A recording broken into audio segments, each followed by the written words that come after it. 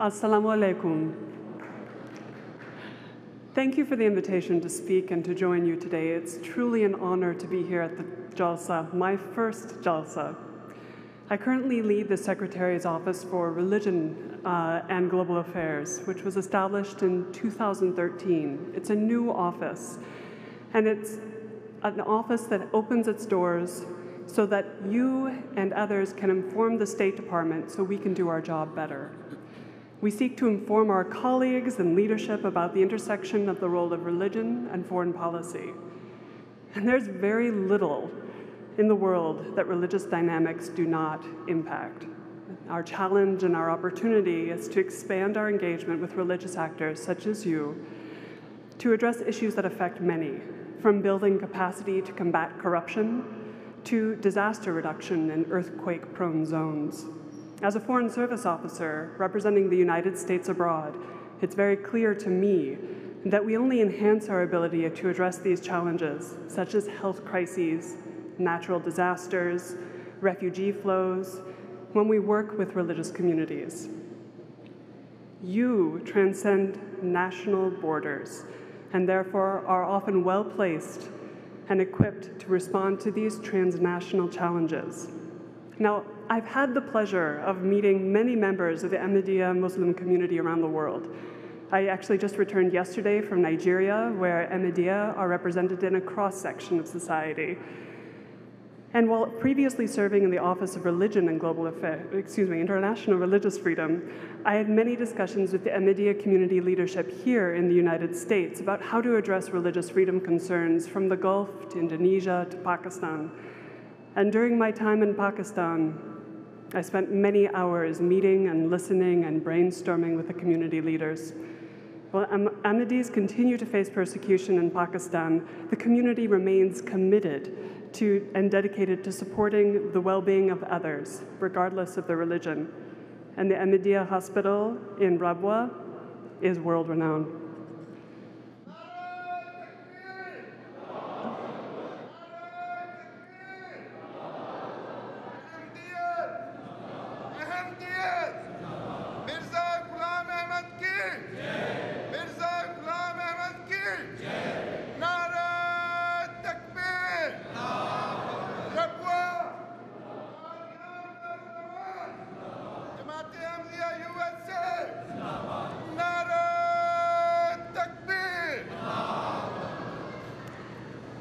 But above all, one encounter remains etched in my memory, and it epitomizes the focus on kinship and kindness and justice of the Ahmadiyya Muslim community.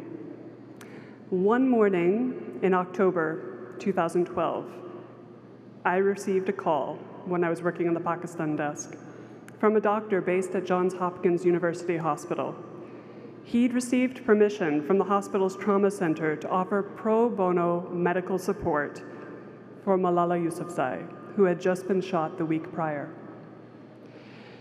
Not only this, but he had organized the community in Baltimore to provide for her needs while receiving support following the surgery.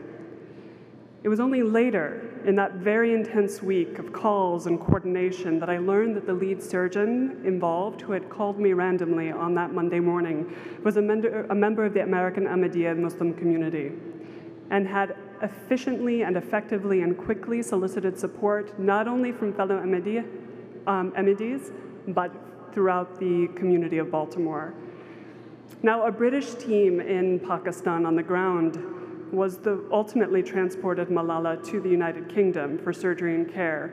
But the dedicated team of doctors and civil society representatives in Baltimore had demonstrated to me, but not only to me, to all the executive branch, the astounding capacity to organize, support, and care in a matter of days. And it was a privilege to be one of those coordinating and trying to work for this tremendous objective together with the Ahmadiyya community.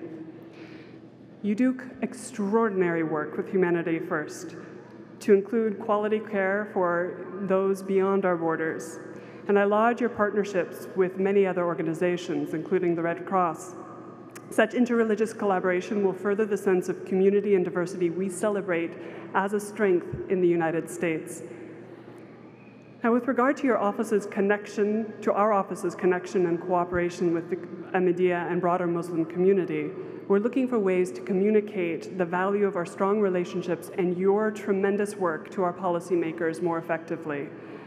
So many in this room have had similarly impressive and moving stories to tell about the ways your community, inspired by your values, and your dedication to positive change in education, famine reduction, healthcare, humanitarian assistance, and disaster relief.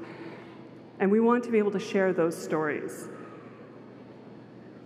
It feels sometimes like we're bombarded on the media with terrible stories of xenophobia and hate that undermine long-held American and Ahmadiyya-held values of diversity, pluralism, and inclusivity.